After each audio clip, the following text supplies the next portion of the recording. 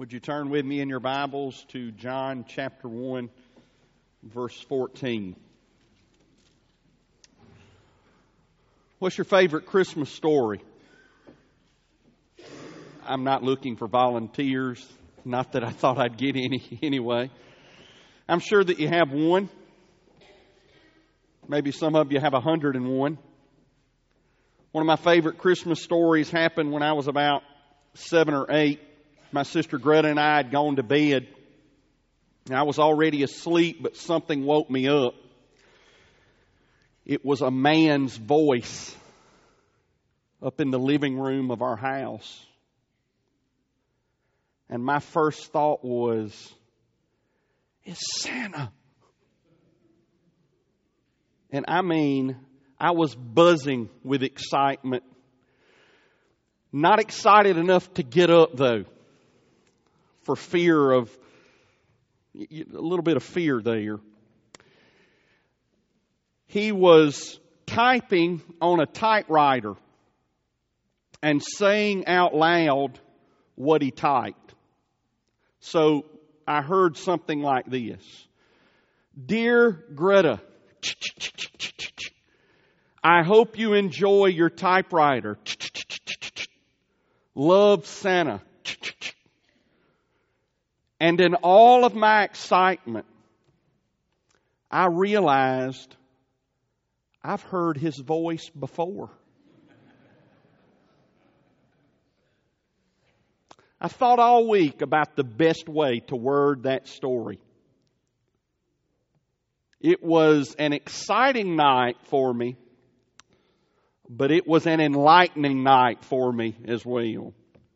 Our theme for this month is the story of Jesus from John chapter 1. We're looking at 3 parts of His story. The first part is the Word. The second part is the witness to the Word. And the third part is the work of the Word. This morning we're continuing to examine the third part of the story of Jesus, the work of the Word.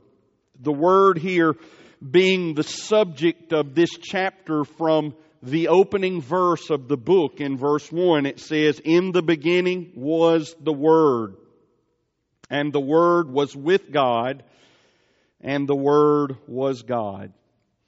The Word here, as we've already seen, is the self-expression and revelation of God. God's primary communication to us. The Word is Jesus.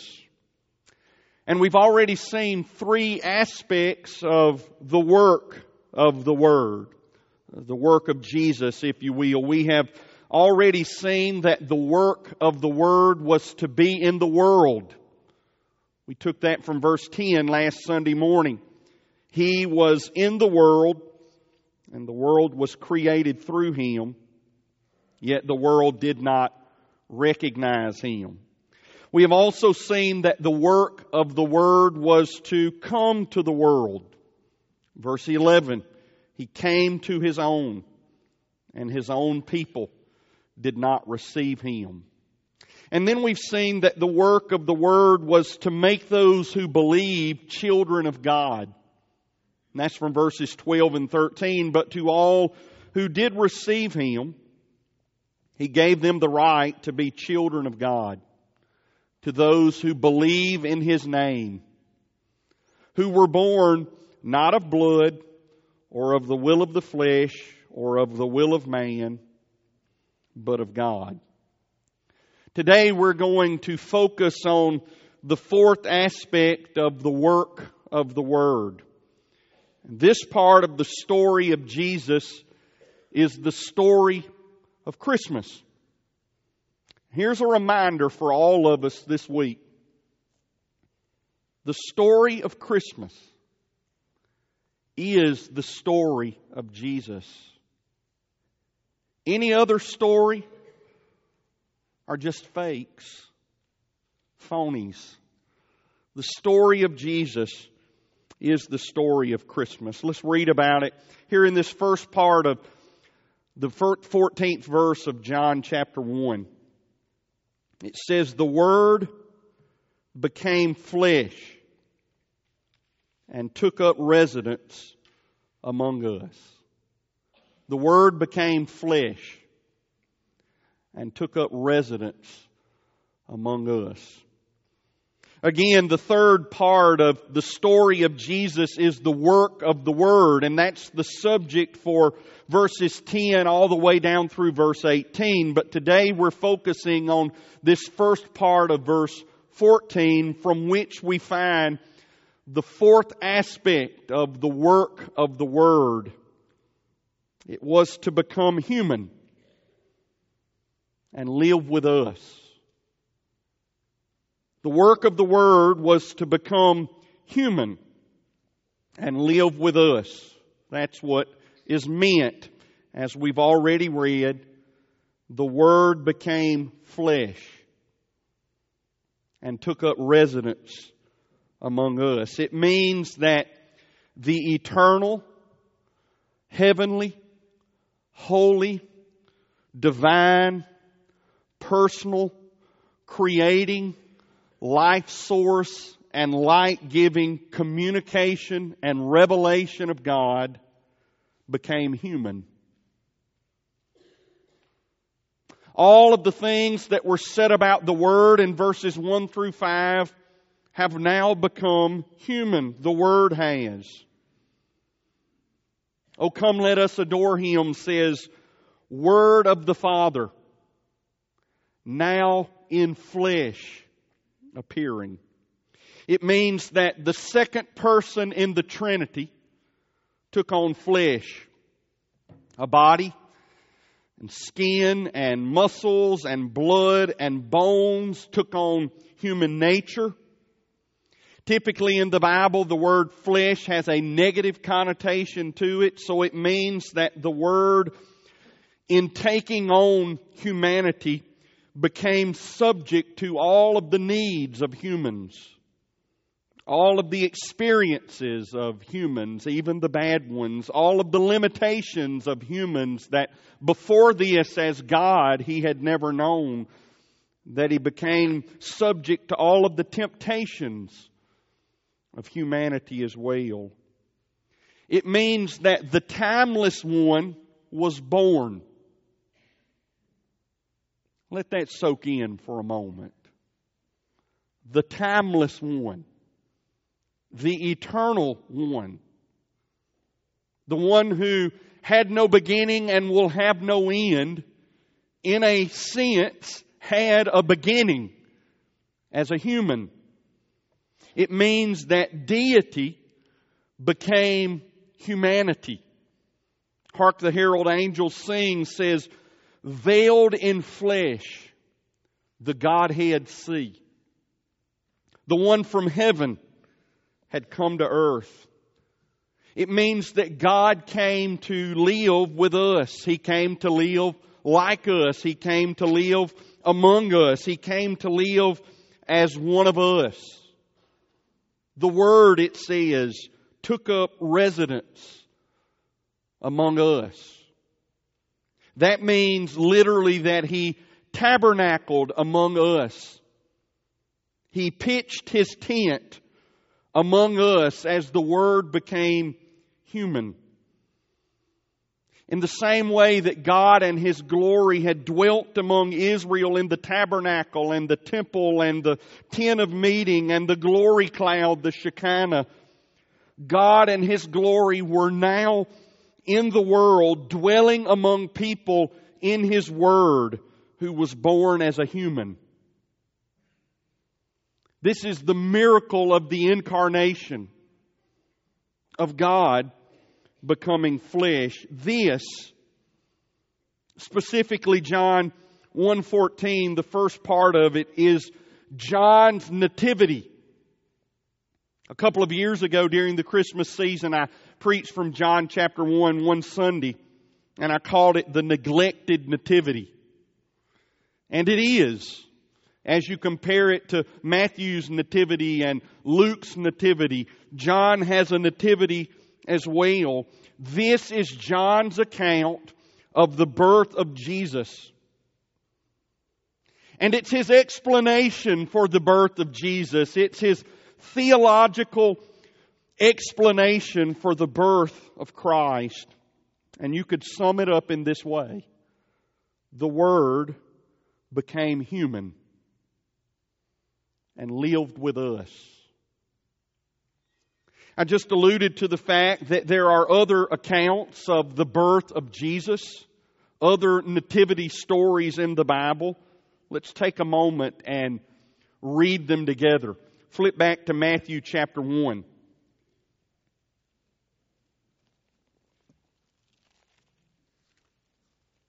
Matthew chapter 1, verse 18.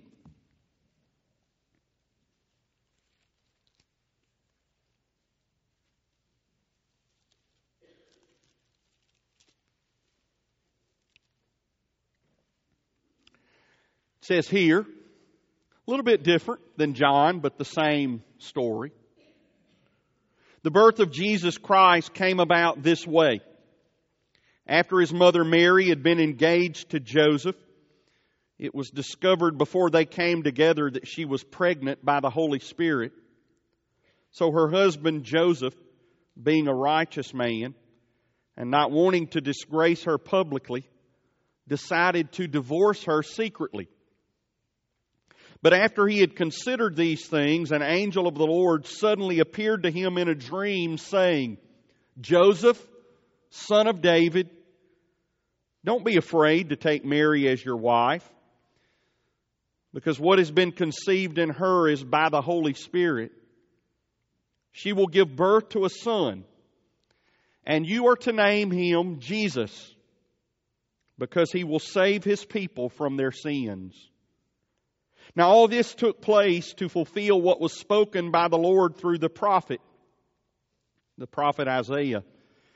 See, the virgin will become pregnant and give birth to a son, and they will name him Emmanuel, which is translated God with us, or God is with us. When Joseph got up from sleeping, he did as the Lord's angel had commanded him. He married her, but he did not know her intimately until she gave birth to a son, and he named him Jesus. Flip over to Luke chapter 1 and look at verse 26. Let's be reminded of parts of Luke's account of the birth of Jesus. Luke chapter 1, verse 26. This is one of those places in the Bible that if you use your Bible ought to be sort of worn out to this place. Easy to find, at least Luke chapter 2. Luke chapter 1 verse 26 says, in the 6th month, the angel Gabriel was sent by God to a town in Galilee called Nazareth, to a virgin engaged to a man named Joseph of the house of David. The virgin's name was Mary. And the angel came to her and said, rejoice, favored woman, the Lord is with you. But she was deeply troubled by this statement, wondering what kind of greeting this could be. And then the angel told her, don't be afraid, Mary, for you have found favor with God. Now listen, you will conceive and give birth to a son, and you will call his name Jesus. He will be great and will be called the Son of the Most High. And the Lord God will give him the throne of his father David. He will reign over the house of Jacob forever, and his kingdom will have no end. Mary asked the angel, how can this be, since I have not been intimate with a man? The angel replied to her, the Holy Spirit will come upon you, and the power of the Most High will overshadow you. Therefore, the Holy One to be born will be called the Son of God. Now skip down a few verses to verse 39. It says, in those days, Mary set out and hurried to a town in the hill country of Judah, where she entered Zechariah's house and greeted Elizabeth. Elizabeth was her cousin. When Elizabeth heard Mary's greeting, the baby, Elizabeth was pregnant as well, the baby leaped inside her, and Elizabeth was filled with the Holy Spirit. And then she exclaimed with a loud cry, "You are the most blessed of women, and your child will be blessed. How could this happen to me, that the mother of my Lord should come to me? For you see, when the sound of your greeting reached my ears, the baby," that is, the baby inside her, John the Baptist, "leaped for joy inside me. She who has believed is blessed, because what was spoken to her by the Lord will be fulfilled." Look at verse 67. Same chapter, it says, "Then John the Baptist's father Zechariah was filled with the Holy Spirit, and he prophesied, 'Praise the Lord, the God of Israel, because He has visited and provided redemption for His people. He has raised up a horn of salvation for us in the house of His servant David, just as He spoke by the mouth of His holy prophets in ancient times.'" Look at verse 78 and 79. It says, "Because of our God's merciful compassion, the dawn from on high will visit us, to shine on those who live in darkness and the shadow of death, and to guide our feet into the way of peace." And then you get down into chapter 2, verse 6. And it says, "While they were there, while Joseph and Mary were in Bethlehem, the time came for her to give birth.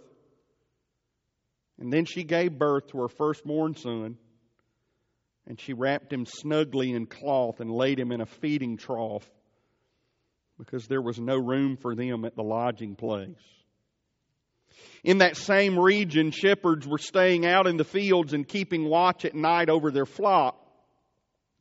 Then an angel of the Lord stood before them, and the glory of the Lord shone around them, and they were terrified. But the angel said to them, "Don't be afraid, for look, I proclaim to you good news of great joy that will be for all the people. Today a Savior, who is Messiah the Lord, was born for you in the city of David."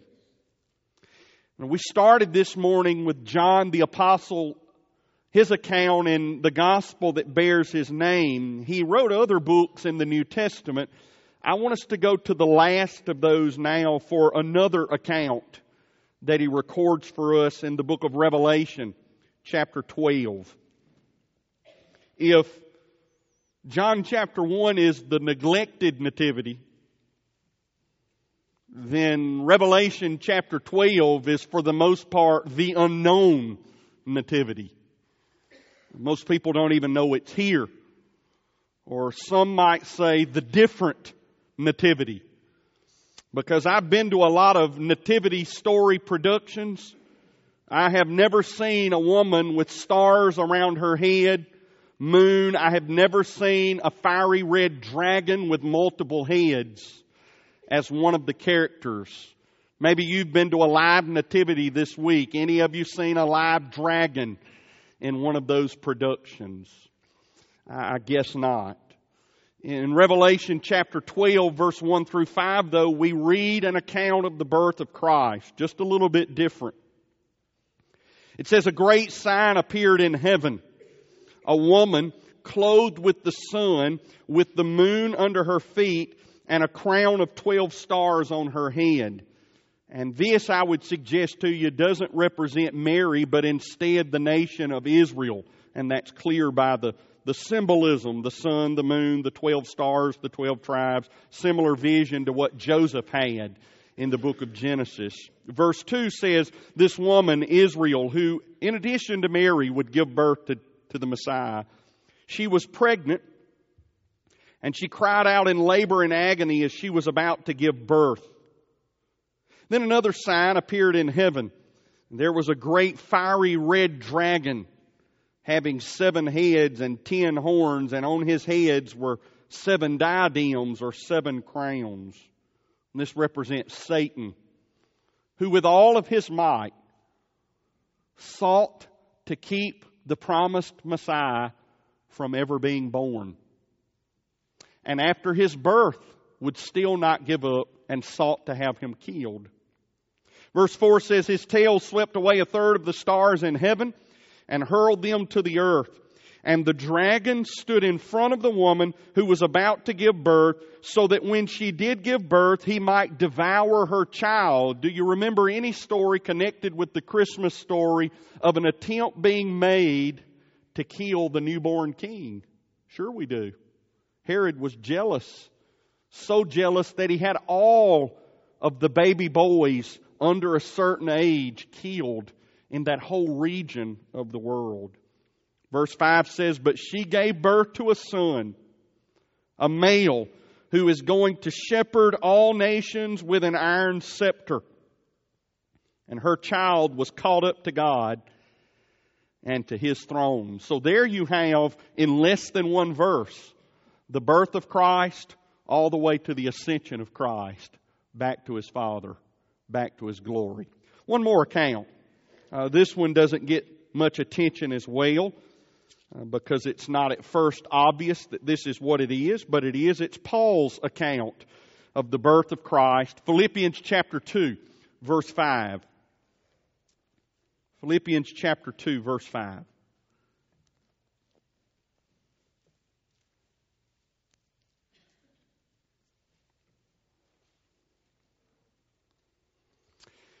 It says, make your own attitude that of Christ Jesus. I want you to notice how the verses we're about to read sound very much like what we've already read in John chapter 1.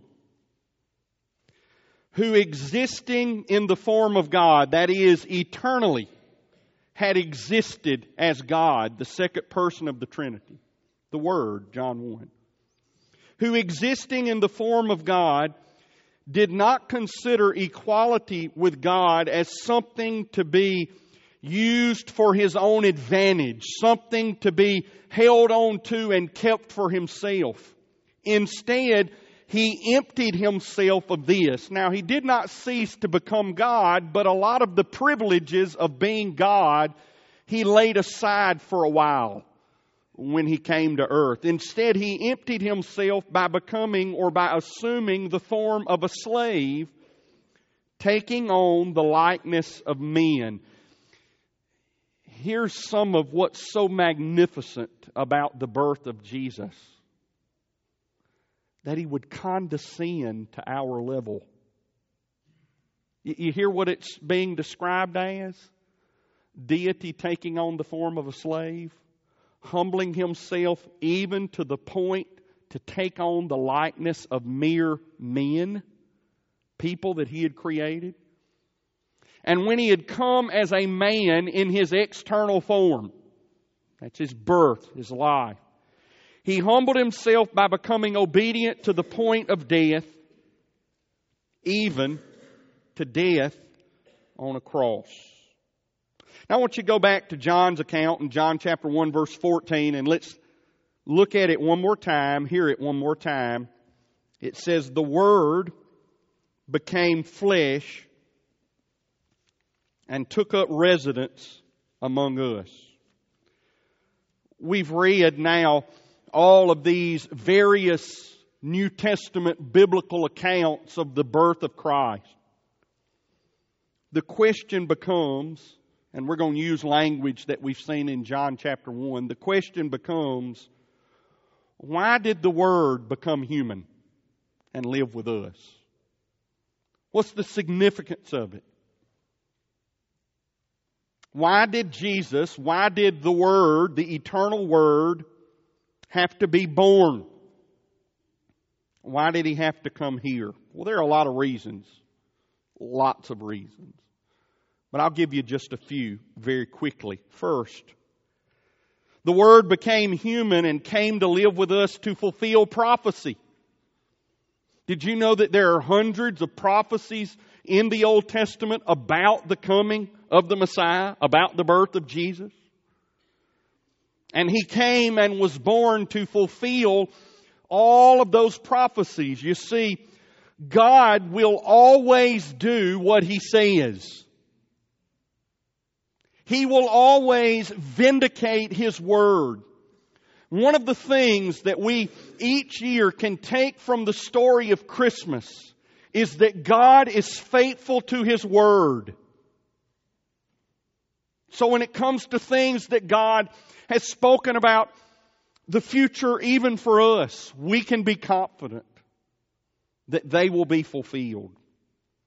A second reason that the Word became human and came to live with us was to represent us, to represent His people. In His coming, Jesus was a second Adam. Does that make sense?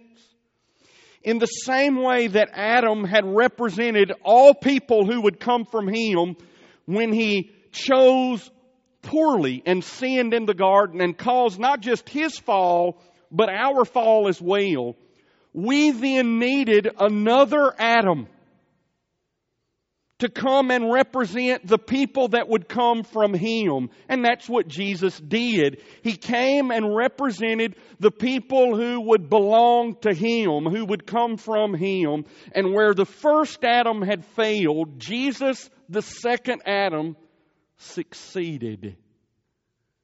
Where the first Adam failed and made all of us failures, the second Adam succeeded. He aced the test. And He did it for everyone who would trust on Him for salvation. And look, it's not just that the first Adam failed. We also need Jesus to represent us because we do a very poor job of representing ourselves, don't we? We're failures too. We need a representative. Take that from the story of Christmas. A third reason that the Word became human and came to live with us was to die on the cross for sinners. That's what it said in Philippians chapter 2. We read just a moment ago. It immediately transitioned from the coming of Christ to the cross of Christ. And it is a reminder to us, and I want everybody to get this, that Christmas is not just about the coming of Jesus. Christmas is primarily about what He came to do. Think back to the words of the angel Gabriel, the words of the angels to the shepherds, the words of Elizabeth, the words of Mary, the words of Zechariah and Simeon and Anna. All of their words pointed either to what this baby was coming to do or what this baby had come to do. Fourth reason that the Word became human and came to live with us was to save us, to forgive us our sins, to give us eternal life, to make us right with God, to do this for His people, those who had looked forward to His coming in faith and those who would look back to His coming in faith. And He would do this through His death and His resurrection. And then a fifth reason that the Word became human and came to live with us was to reveal God. And we'll go much more in depth on that next week. You see, He had to be human and live with us to do all of this.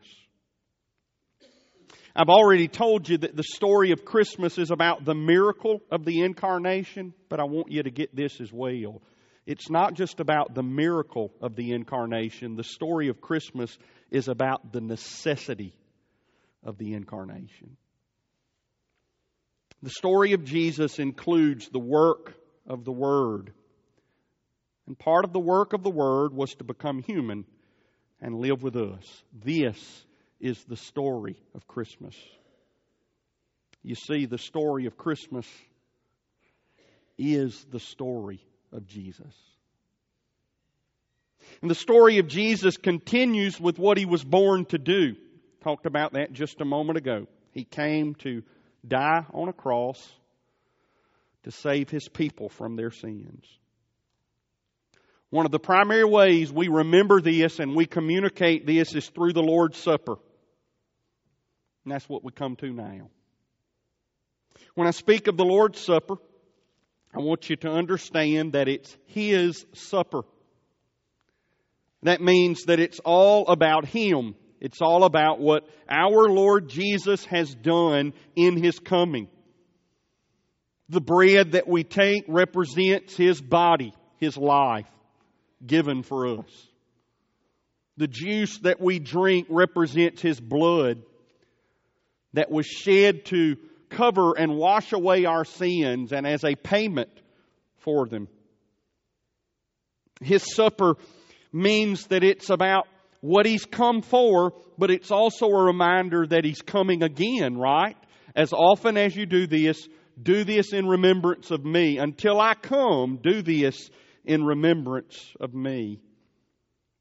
When we call it the Lord's Supper, we're not only reminded that it's His supper, but we're also reminded that it's for His people. It's for those who believe. Those who are trusting on Him for salvation. And for those who have signified their faith in Christ through baptism.